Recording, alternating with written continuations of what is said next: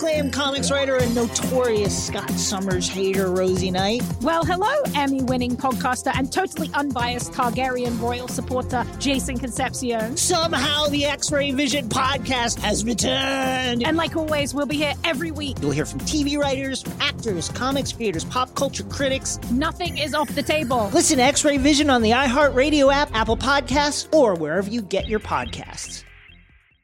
I'm Diosa. And I'm Mala. We're the creators of Locatora Radio, a radiophonic novela, which is a fancy way of saying a podcast. Welcome to Locatora Radio Season 9. Love at First Listen. This season, we're falling in love with podcasting all over again. With new segments, correspondence, and a new sound.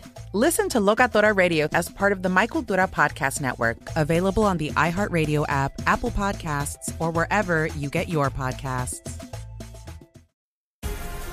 The Black Effect presents Family Therapy, and I'm your host, Elliot Connie. Jay is the woman in this dynamic who is currently co-parenting 2 young boys with her former partner, David. David, he is a leader. He just don't want to leave me. But how do you lead a woman? How do you lead in a relationship? Like, what's the blueprint? David, you just asked the most important question. Listen to Family Therapy on the Black Effect Podcast Network, iHeartRadio app, Apple Podcasts, or wherever you get your podcasts. If you want to level up your marketing and business knowledge, look no further than the Marketing School podcast, hosted by Neil Patel and yours truly, Eric Su. It is the #1 marketing podcast on Apple and number 15 on business in the United States. Now, if you want to listen to interesting conversations with operators that have been there, done that, also with other interesting guests, then listen to Marketing School every weekday on the iHeartRadio app, Apple Podcasts, or wherever you get your podcasts. Welcome to Stuff You Missed in History Class, a production of iHeartRadio.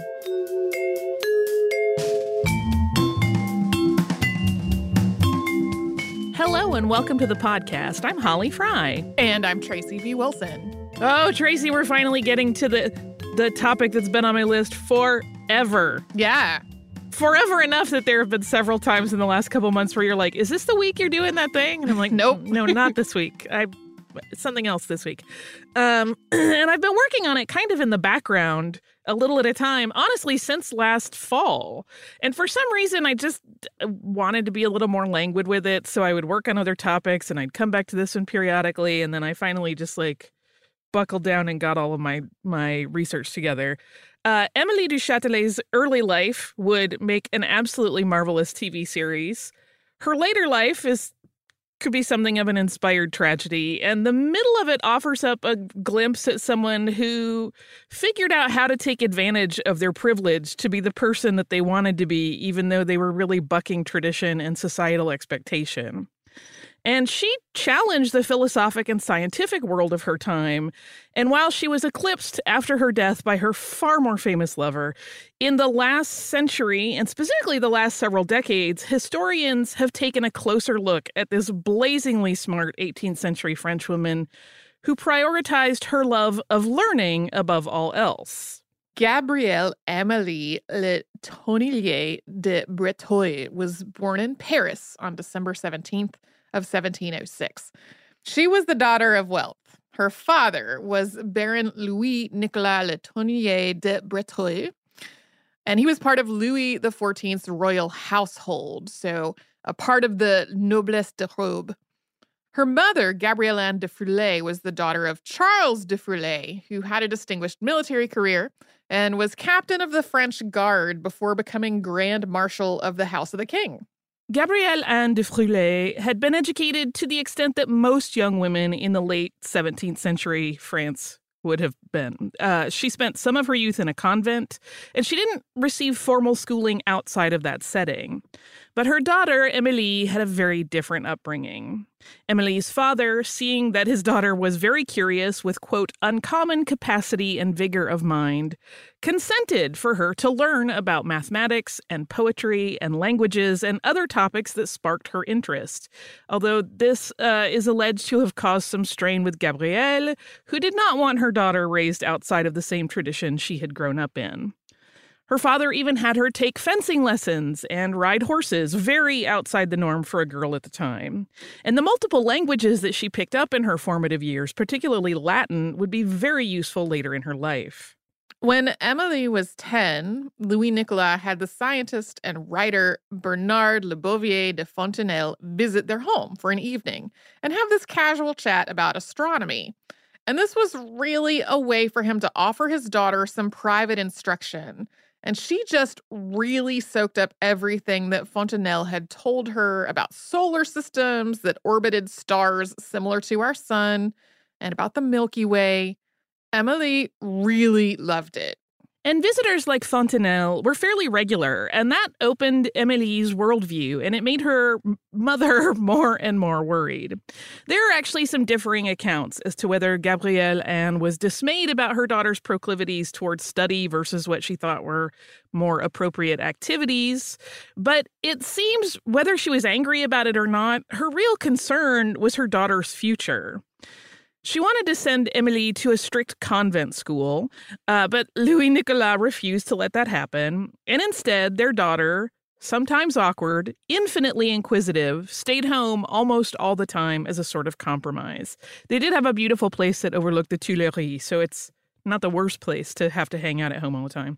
But she was growing up, and that meant that eventually she was either going to have to go to a convent or she had to get married, because there were not a lot of other choices for women in early 18th century France. Yeah, that sort of circles back around to just what we talked about with Olympe de Gouges about, she wrote a lot about how there were not other options for women besides getting married or going into the convent.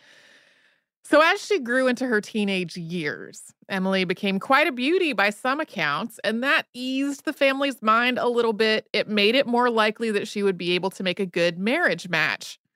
There's also a description, though, that describes her as more awkward and plain, so beauty was probably in the eye of the beholder here. She was introduced at Versailles at the age of 16 so that she could meet a potential husband. Emily, seeing that the men of the court were self-indulgent and, to her mind, ridiculous, is said to have come up with a plan that she would tell everyone in the court exactly who she was. Her thinking here was that she would either attract a man who understood that she was unique and needed some space, or she would scare away all of these shallow men who had simply seen her as another pretty young woman to woo up until that point. Yeah, she didn't want to deal with their frivolity, so her plan was to challenge one of the royal guards at Versailles to a sword fight. To be clear, this is not like a challenge to a duel that's intended to end in someone's death. It was a physical challenge to see who would win the day. And of course, something this unusual brought everyone at court out to watch. So she did meet her plan of telling everyone exactly who she was all in one go. And Emily did really, really well, actually. The match ended in a draw, which was quite an accomplishment considering her opponent was trained in combat. You'll recall she had some fencing lessons when she was younger. Her mother was, of course, horrified when she found out about this entire thing, writing, quote, "We may be forced to send her to a convent after all, but no abbess would accept her." It definitely seems like the setup for a period TV show. Oh, I would watch it in a New York minute. Me too. After that whole sword fight experience, all the men who had been bothering Emily started to leave her alone, and she started a period of self-guided education. She bought what books she could with her allowance, but her father's income had dwindled, and he couldn't keep sending her more money for more books. So she leaned on her skills in math, and she taught herself to count cards, and she started gambling so she could earn more book money. And while her father seemed to be pretty proud of her level of ingenuity here, he also recognized that this kind of behavior could not go on forever. She was going to have to get married at some point. Yeah, he wrote letters where he talked about how she had just cleaned out a whole bunch of people playing cards. She was apparently very good at it, and she liked gambling pretty much for the rest of her life. And Emily realized this couldn't go on forever as well. And as she kind of made peace with this reality, she very carefully considered which gentleman of the court she would be comfortable offering her attentions to. And ultimately, her marriage match was a marquis, a military man who was in his 30s and seemed polite. In 1725, Émilie married Marquis Florent Claude du Chastelet-Laumont, thus becoming a marquise.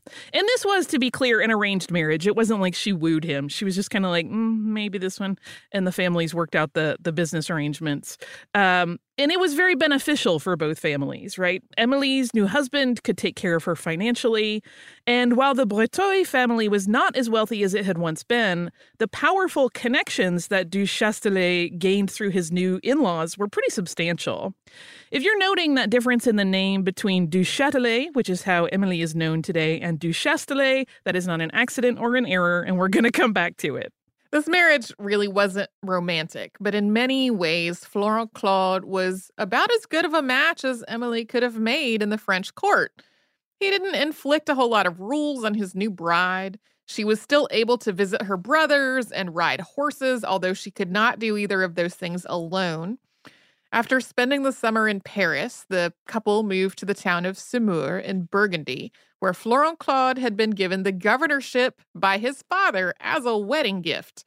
The couple lived pretty separate lives, and that was common at the time. And in this marriage, Émilie had 3 children. She had a daughter and 2 sons. Their daughter, Gabrielle Pauline, was born 1 year into the marriage on June 30th, 1726. 17 months later, on November 20th, 1727, their son Florent Louis was born. Their youngest child, François Victor, was born on April 11th, 1733, but he unfortunately died in infancy.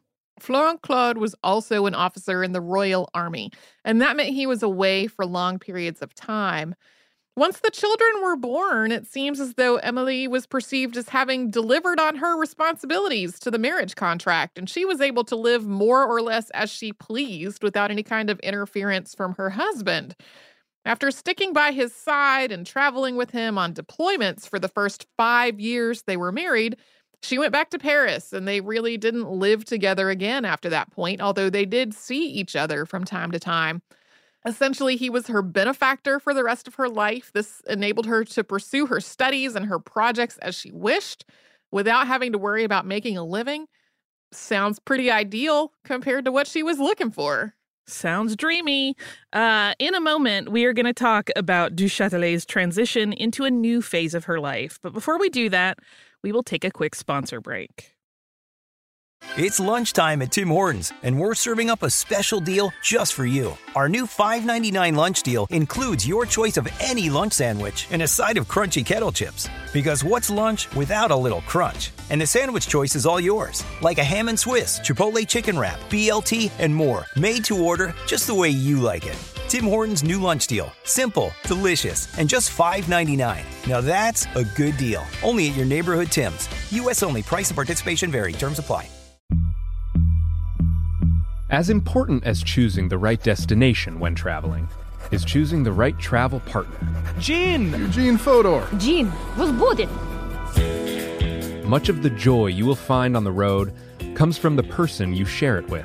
So you write the books, Gene, and Vlastar runs the business. I understand now. It is a wise man who marries a wiser woman. But be careful and choose your travel partner well, because the worst trips result when 2 partners have 2 different agendas. Get down! I'm not stupid, Gene. Something is going on, and it's high time you tell me the truth. Freeze, Americano! Gene, run! So travel before it's too late. Your money will return, your time won't, and we're all too quickly approaching that final destination. Listen to Fodor's Guide to Espionage on the iHeartRadio app, Apple Podcasts, or wherever you get your podcasts. Something that makes me crazy is when people say, well, I had this career before, but it was a waste. And that's where the perspective shift comes, that it's not a waste, that everything you've done has built you to where you are now. This is She Pivots, the podcast where we explore the inspiring pivots women have made and dig deeper into the personal reasons behind them. Join me, Emily Tish Sussman, every Wednesday on She Pivots as I sit down with inspiring women like Misty Copeland, Brooke Shields, Vanessa Hudgens, and so many more.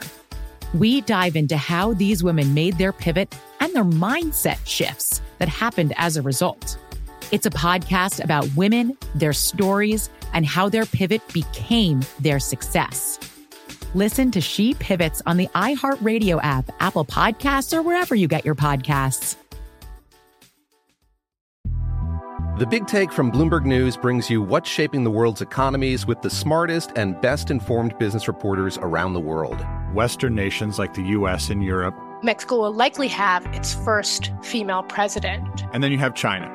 And help you understand what's happening, what it means, and why it matters. He'll get his yo-yos to Europe in time.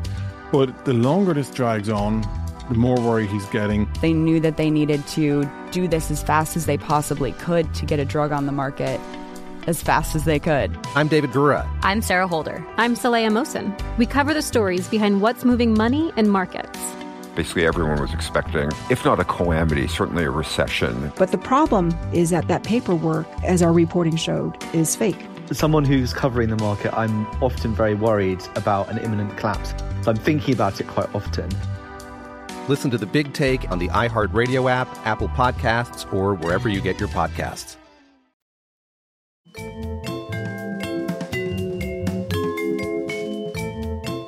After the birth of her third child, Émilie, as we said, returned to society. And almost immediately, at the age of 24, she began an affair with famed womanizer Louis-François Armand de Vignerot-Duplessis, Duc de Richelieu. And the two of them were an item for a year and a half, and the Duke is said to have encouraged Émilie to bring an even more structured approach to her learning and hire tutors to guide her through various subjects rather than continuing to work just on her own. This affair ended amicably. The Duke and Émilie remained friends for the remainder of her life, and they wrote each other long letters, like 10 to 20 pages at a time. These letters discussed philosophy and literature and metaphysics. And while they both may have moved on romantically, and it's said that Émilie is the one who ended that romantic relationship, Richelieu had always spoken to friends about how incredibly smart she was, and that intellect was something that he really valued in her as a friend. Yeah, as a character in history, Richelieu is said to have been the inspiration for Valmont in Les Liaisons Dangereuses. He was really, truly an infamous womanizer. And I read one comment, but I didn't fact check it, that Émilie was the only woman who ever left him, which is just an interesting trivia on her part. In 1733, when Émilie du Châtelet was in her late 20s, she met the man who would in many ways define her life story, at least as it has often been portrayed, and that is Voltaire. At the time, he was 38, and he was almost instantly smitten with the smart, quick-witted young woman, writing shortly after they met, quote, "Why did you only reach me so late? What happened to my life before? I'd hunted for love, but found only mirages." In actuality, the two of them had probably met years before this, when Émilie was still a little girl. Voltaire had been one of her father's friends and had visited their home. But meeting as adults, there was this instant attraction between the two of them. In Voltaire, it really seems like Émilie du Châtelet had finally found a partner with whom she could be entirely herself. She did not have to hold back her interest in science or mathematics. And while his expertise was in different areas, he was really an intellectual match for her, and he truly became the love of her life. Voltaire, of course, was already famous, or rather infamous by this time. This is a quick and dirty version of his life story. So he was born François-Marie Arouet, and he had initially been charting a course for a career as a lawyer before he became a writer. In 1717, he was famously arrested and spent 11 months in the Bastille when he took credit for verses which had been circulating in Paris that accused Philip II, Duc d'Orléans, who was the regent at the time, of an incestuous relationship with his daughter. It's actually unlikely that Voltaire had actually been the author of that accusation, but he took credit for it just the same. He had also won critical acclaim for his epic poem La Henriade. That was about the life of Henri IV and was published in 1723. His ongoing skewering of the French government and specific aristocrats had led to his temporary exile to England. After he had been permitted to return to Paris, he kept writing plays and critiques, and he became incredibly rich. And it was during this pretty heady time in his life that he met Du Châtelet. And that shift in the name from du Chastelet, which sometimes you'll see it with one L, sometimes with two, to Châtelet, that is attributed to Voltaire. He added that accent circonflexe over the A to indicate an omitted S as a form of shorthand, because everything was not standardized at this time. There were still stylistic choices that were completely optional for various people. And over time, that version is what became the standardized version of the name. Emily took on a private tutor. She might have been following up on Richelieu's advice here. That tutor was Pierre-Louis Moreau de Maupertuis. He was a student of Johann Bernoulli. And through Maupertuis, Emily was introduced to another man who would in some ways define her life, and that was Sir Isaac Newton. Now, where their timelines overlap a little bit, Newton was actually already dead by this point, so she wasn't introduced to the man himself, but to his work. Newton's Principia, for reference, was written in 1687, and Newton died in 1727.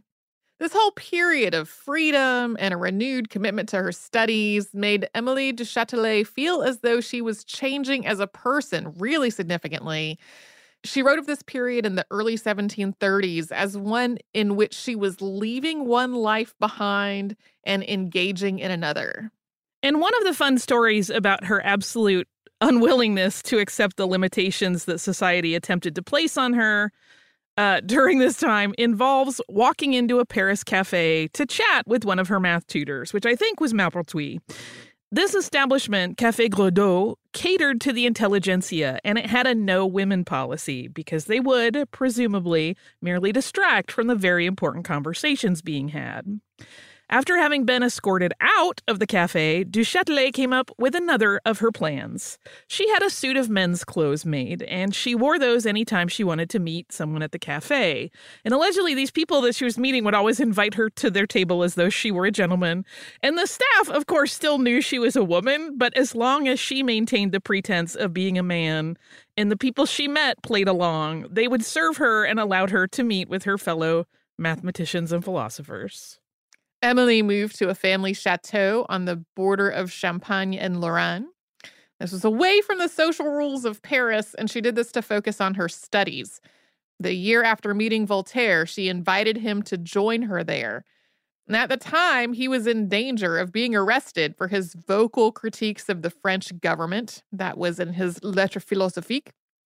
He had once again invited the ire of the monarchy, so the du Châtelet Chateau was a very welcome escape for him.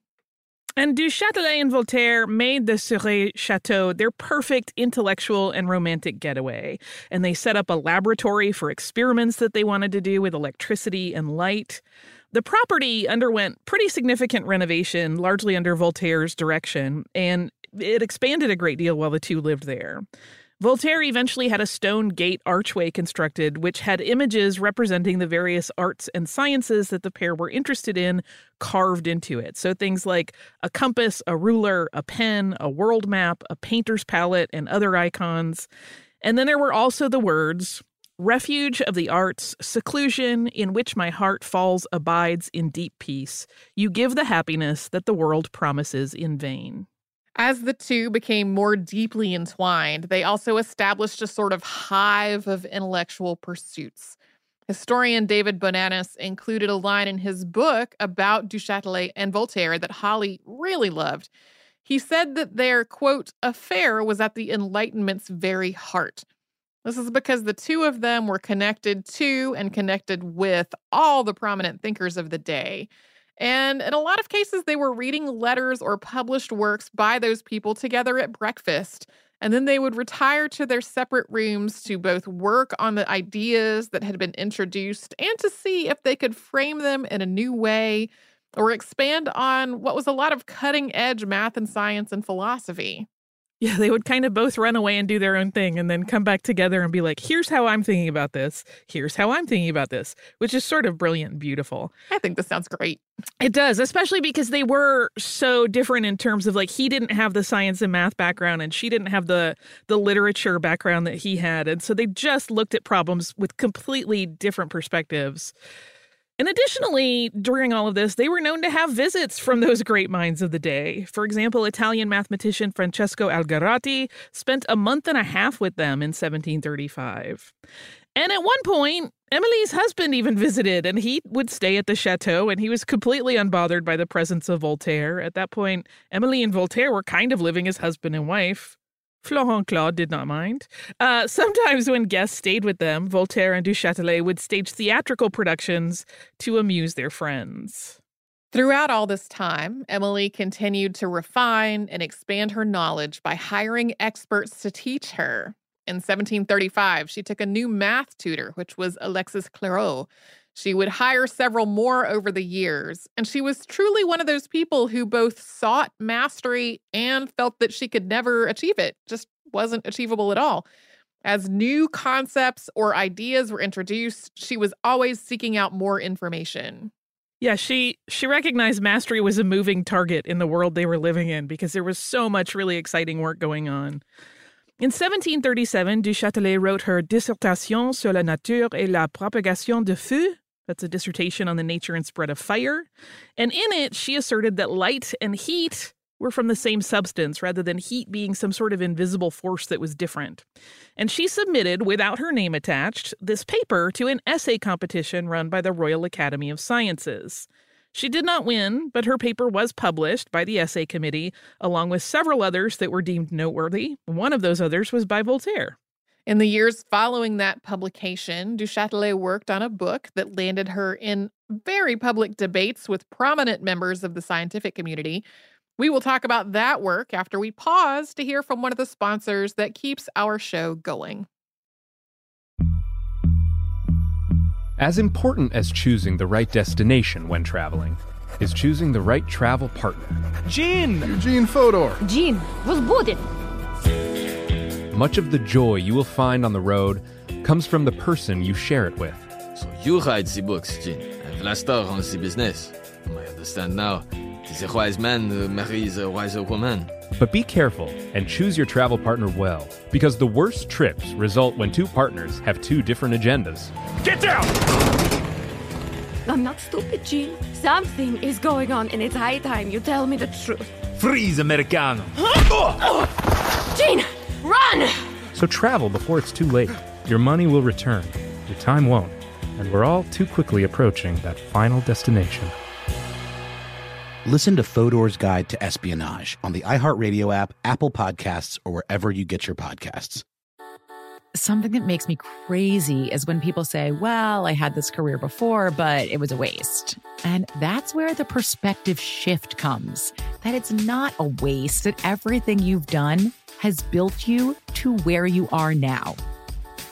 This is She Pivots, the podcast where we explore the inspiring pivots women have made and dig deeper into the personal reasons behind them. Join me, Emily Tish Sussman, every Wednesday on She Pivots as I sit down with inspiring women like Misty Copeland, Brooke Shields, Vanessa Hudgens, and so many more. We dive into how these women made their pivot and their mindset shifts that happened as a result. It's a podcast about women, their stories, and how their pivot became their success. Listen to She Pivots on the iHeartRadio app, Apple Podcasts, or wherever you get your podcasts. The Big Take from Bloomberg News brings you what's shaping the world's economies with the smartest and best-informed business reporters around the world. Western nations like the U.S. and Europe. Mexico will likely have its first female president. And then you have China. And help you understand what's happening, what it means, and why it matters. He'll get his yo-yos to Europe in time. But the longer this drags on, the more worry he's getting. They knew that they needed to do this as fast as they possibly could to get a drug on the market as fast as they could. I'm David Gura. I'm Sarah Holder. I'm Saleha Mohsen. We cover the stories behind what's moving money and markets. Basically, everyone was expecting, if not a calamity, certainly a recession. But the problem is that paperwork, as our reporting showed, is fake. As someone who's covering the market, I'm often very worried about an imminent collapse. So I'm thinking about it quite often. Listen to The Big Take on the iHeartRadio app, Apple Podcasts, or wherever you get your podcasts. The Therapy for Black Girls podcast is an NAACP and Webby Award-winning podcast dedicated to all things mental health, personal development, and all of the small decisions we can make to become the best possible versions of ourselves. Here, we have the conversations that help Black women decipher how their past inform who they are today and use that information to decide who they want to be moving forward. We chat about things like how to establish routines that center self-care, what burnout looks and feels like, and defining what aspects of our lives are making us happy and what parts are holding us back. I'm your host, Dr. Joy Harden Bradford, a licensed psychologist in Atlanta, Georgia, and I can't wait for you to join the conversation every Wednesday. Listen to the Therapy for Black Girls podcast on the iHeartRadio app, Apple Podcasts, or wherever you get your podcasts. Take good care, and we'll see you there.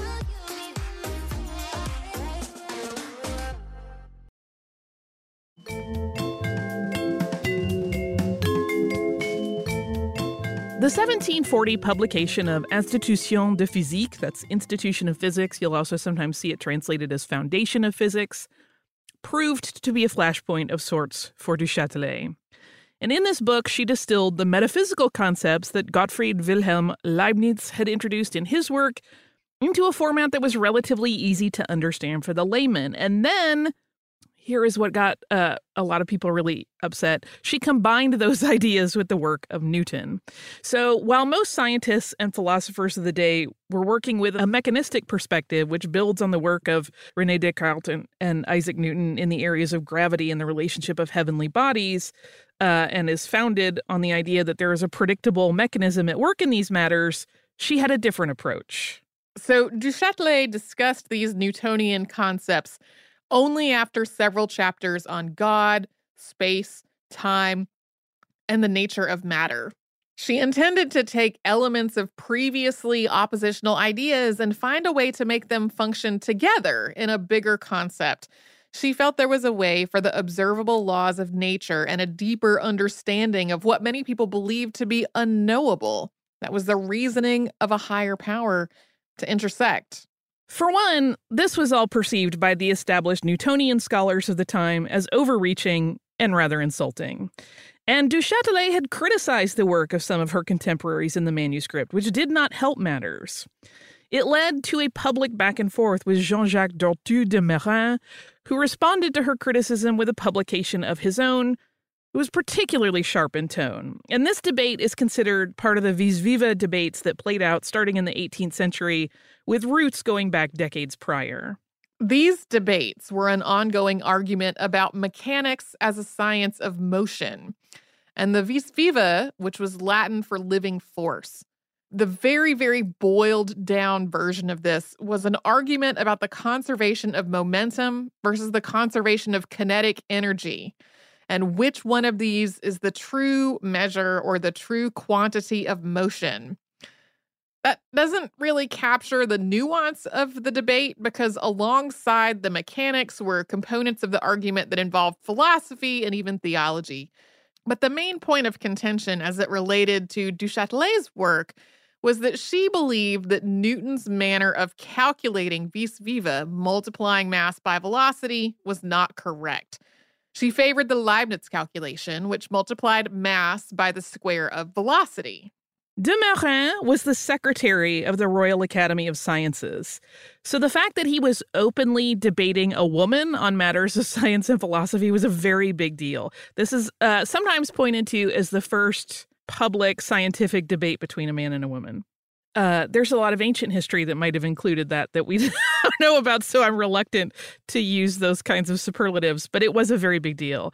It put Du Châtelet in a position where she had to defend her work knowing that all of the Royal Academy was following it, and that a lot of people frankly thought she was a heretic, but this also gave her a pretty significant level of credibility.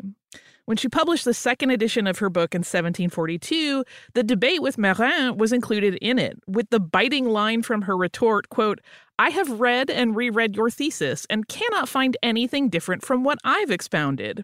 Maybe we should define clearly what reading means." I love this, too. It's like hissing with a pen. It's so good. Then, German mathematician Johann Samuel Koenig, who had tutored Emily beginning in 1739, she was in Brussels on business at that time, he accused her of plagiarizing his work when she was writing Institution de Physique. There is evidence that early drafts of her work contained the contested section, and she had written those before he had come to teach her. But her reputation really suffered just the same because of the accusations. Any insight that her work might have included became clouded over with this suspicion of intellectual theft. But despite all of this, any of the negatives were outweighed by the fact that Institution de Physique was very popular, and it was translated into both German and Italian and published in multiple editions because it kept selling out. Over time, the romance between Du Châtelet and Voltaire cooled, although the two of them did remain close. The work of Sir Isaac Newton would prove to be a particularly problematic topic for the two of them. Emily easily understood the mathematical principles involved in Newton's work, and Voltaire really could not. And when she explored ways to push Newton's work farther than it had gone and then integrate it into a larger philosophical system, this created a double layer of insults for her beloved. For one, Voltaire did not really grasp it and did not like to feel foolish. And for another, he sort of hero worshipped Sir Isaac Newton. So Du Châtelet suggesting that there was anything lacking in the man's work really irritated him. Although they no longer shared the romantic passion that they had before, they remained very close and were devoted to one another. Yeah, they still continued to live together. So there's an interesting passage. I didn't include it here, but there was one moment where as their relationship was breaking up in terms of a romance, she wrote something like, why would a smart woman care if she's involved with someone or not anyway? Like, this is nothing to me. I'm fine. Move on. In 1748, though, Émilie du Châtelet found romantic love once again, this time with the poet and military officer Jean-François de Saint-Lambert, who was 10 years younger than she was. And this affair led to a significant problem because Émilie got pregnant. And that is a problem because as a 42-year-old woman in the 1740s, she understood that there was a very real likelihood that she would not survive that pregnancy. She and Voltaire continued to spend their time together while she was pregnant. They shared a house just a few blocks from the Tuileries. Each of them had their own suite there. Saint-Lambert had apparently written to her saying that he wanted her to come to Lorraine, where he was stationed in military service at the time. But Emily had a project that she prioritized over love, and that was her translation and commentary on Newton's Principia. She wanted to finish this work on Newton before the baby came, because if the worst happened, her manuscript would be complete. And she felt this really deep compulsion, something that she described as a frightening need to finish it. And Émilie worked grueling hours according to a regimen that she established, and she actually wrote this all out in letters to her lover. She arose between 8 and 9 a.m. and went straight to writing. She would not stop until 3 p.m. Then she would take a break, have coffee and like a snack, not really a meal, and then go right back to working at 4 p.m., which she did until 10 at night. And then she would have dinner and spend time with Voltaire. So she had a 2-hour block there. She did not go to bed after that. Instead, she would stay up to complete another block of writing from midnight to 5 a.m. before finally getting some sleep. She had always been a little light on sleep throughout her life, but this is really rough when you consider, like, this is third trimester behavior. And she herself noted that this schedule, quote, required a mind and body of iron. And when she had first determined she had to finish this work before she had her baby, her schedule wasn't quite as demanding, but as time wore on, she realized it had to get demanding, and it had to be an all-out effort or she was never going to make it. Throughout the pregnancy, Du Châtelet continued to write to Jean-François de Saint-Lambert, asserting how deeply she remained in love with him. She talked about how her body was in various pains from the pregnancy, but her heart retained its vigor in caring for him, and she wanted him with her because without him, she wrote, quote, I see only black. Émilie du Châtelet finished her translation and commentary on Newton's Principia at the end of August 1749. In Luneville at the home of the Duc de Lorraine. She had left Paris to give birth because she was already a target of ridicule. Society gossips talked about how absurdly stupid she was to have gotten pregnant by her lover at the age of 42. And even her beloved friend and former paramour Voltaire made jokes about the baby being one of Du Châtelet's, quote, miscellaneous works. On September 4th, she had her baby. This was a daughter named Stanislas Adelaide. And the delivery, to everybody's surprise, seemed like it had gone smoothly. It was considered a fairly easy birth. But there was a complication afterward, and 6 days later, after several days with a fever, Emily died of a pulmonary embolism. Voltaire, Saint-Lambert, and her husband, Florent Claude, were all with her in her final moments. The daughter she had given birth to died before she reached the age of 2. After Émilie du Châtelet's death, she was wildly misrepresented by the gossips of the day, and though she had been incredibly forward-thinking and way ahead of her time, it became so absurd to many people that a woman would have come up with the ideas that she had, that they were attributed to men, or they were simply discussed without much mention of attribution to her work. Immanuel Kant compared the idea of Émilie du Châtelet as a great thinker as being as absurd as a woman with a beard. Man, Immanuel Kant is a jerk on so many levels with that statement. Because of Voltaire's prominence, Émilie du Châtelet was largely relegated to the role of his love interest rather than a collaborator and driving force in his work. He was actually the person who worked and lobbied assistance from other intellects of the day to get her translation and commentaries on Newton's Principia published. Voltaire even wrote an intro for it, but it took 10 years. It wasn't until 1759 that her translation and the additional writing that accompanied it came into print.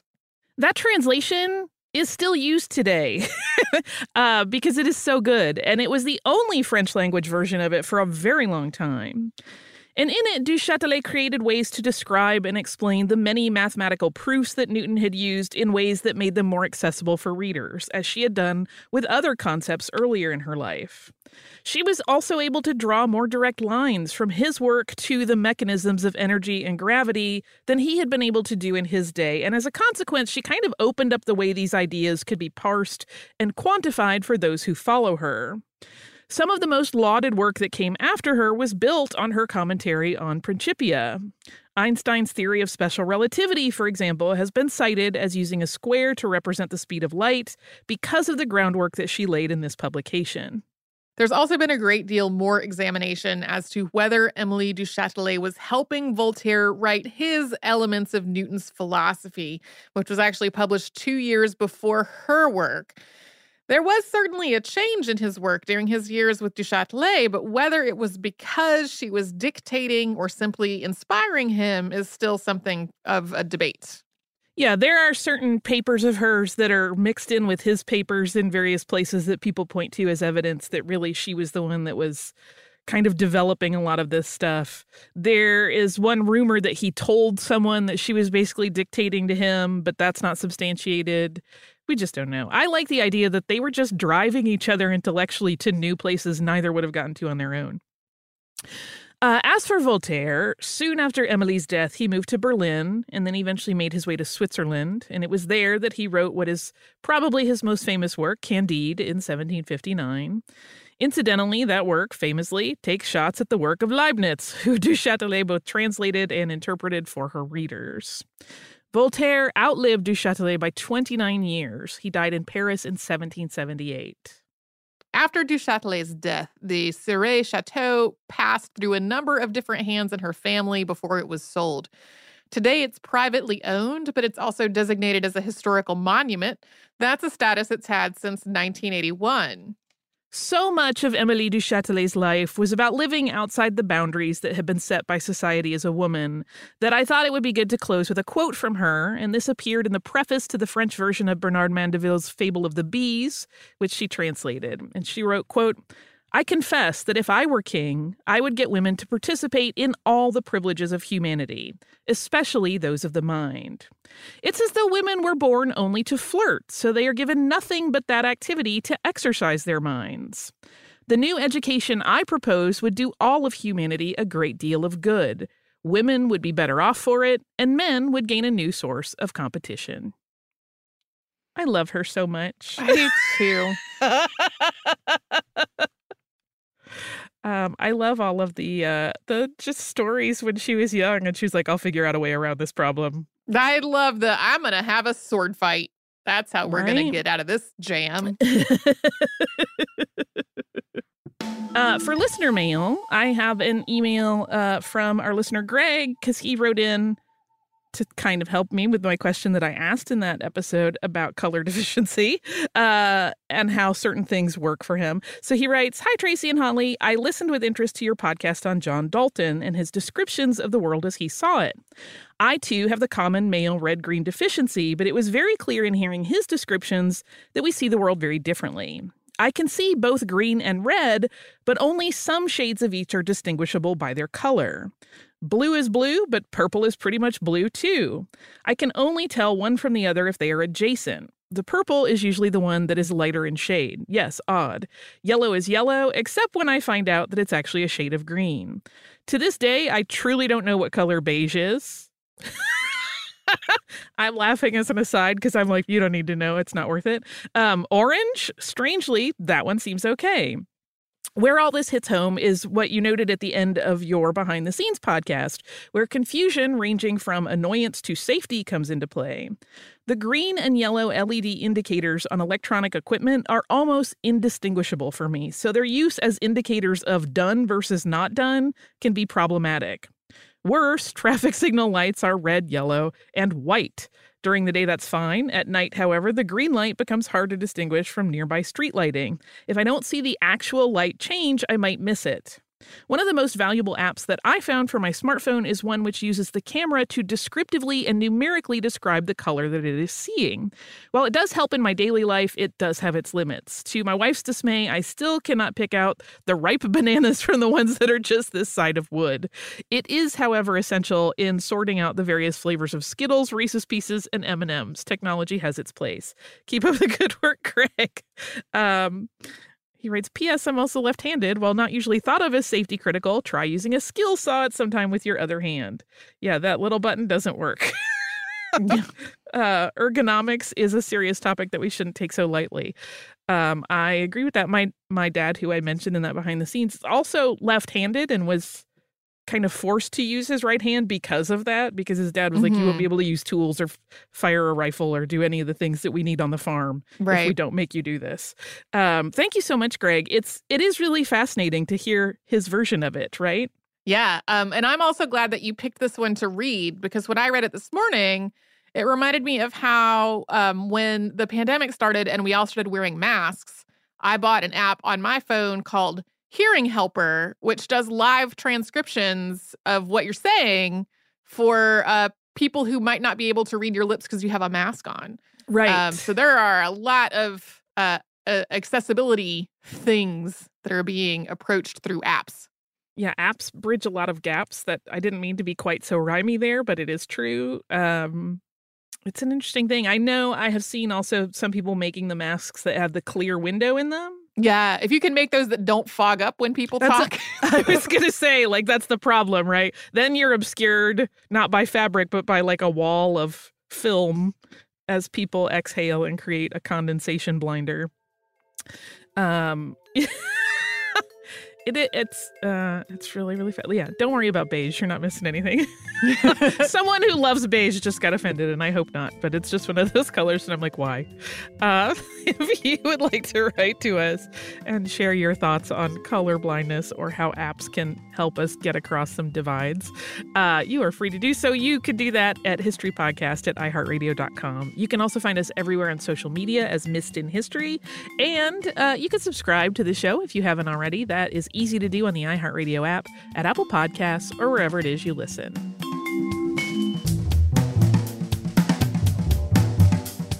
Stuff You Missed in History Class is a production of iHeartRadio. For more podcasts from iHeartRadio, visit the iHeartRadio app, Apple Podcasts, or wherever you listen to your favorite shows.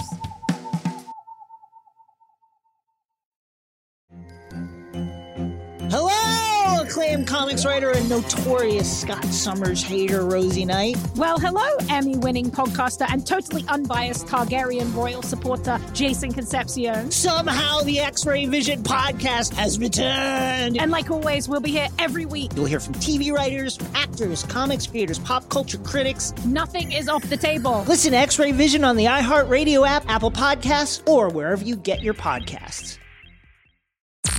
I'm Tamika D. Mallory. And it's your boy, my son, the General. And we are your hosts of TMI. And catch us every Wednesday on the Black Effect Network, breaking down social and civil rights issues, pop culture, and politics in hopes of pushing our culture forward to make the world a better place for generations to come. Listen to TMI on the Black Effect Podcast Network, iHeartRadio app, Apple Podcasts, or wherever you get your podcasts. That's right.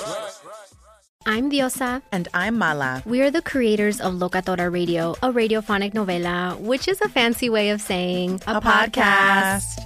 Welcome to Locatora Radio, Season 9. Love at first listen. We're older, we're wiser, and we're podcasting through a new decade of our lives. This season, we're falling in love with podcasting all over again. And getting to the heart of our stories. We're going places we've never gone before, and we're bringing you along with us. With new segments, correspondence, and a brand new sound. Season 9 is kicking off with an intimate interview with Grammy Award-winning singer-songwriter Natalia Lafourcade. What's giving you hope right now? Well, when I see what music does to people, it gives me a lot of hope. If you liked Locatora before, you're going to love Season 9. Subscribe to our show and you'll see why Locatora is your prima's favorite podcast. Listen to Locatora Radio as part of the My Cultura Podcast Network, available on the iHeartRadio app, Apple Podcasts, or wherever you get your podcasts. The Black Effect presents Family Therapy, and I'm your host, Elliot Connie.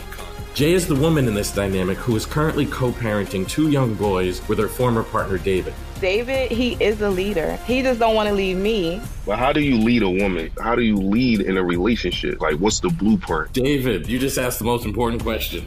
Listen to Family Therapy on the Black Effect Podcast Network, iHeartRadio app, Apple Podcasts, or wherever you get your podcasts.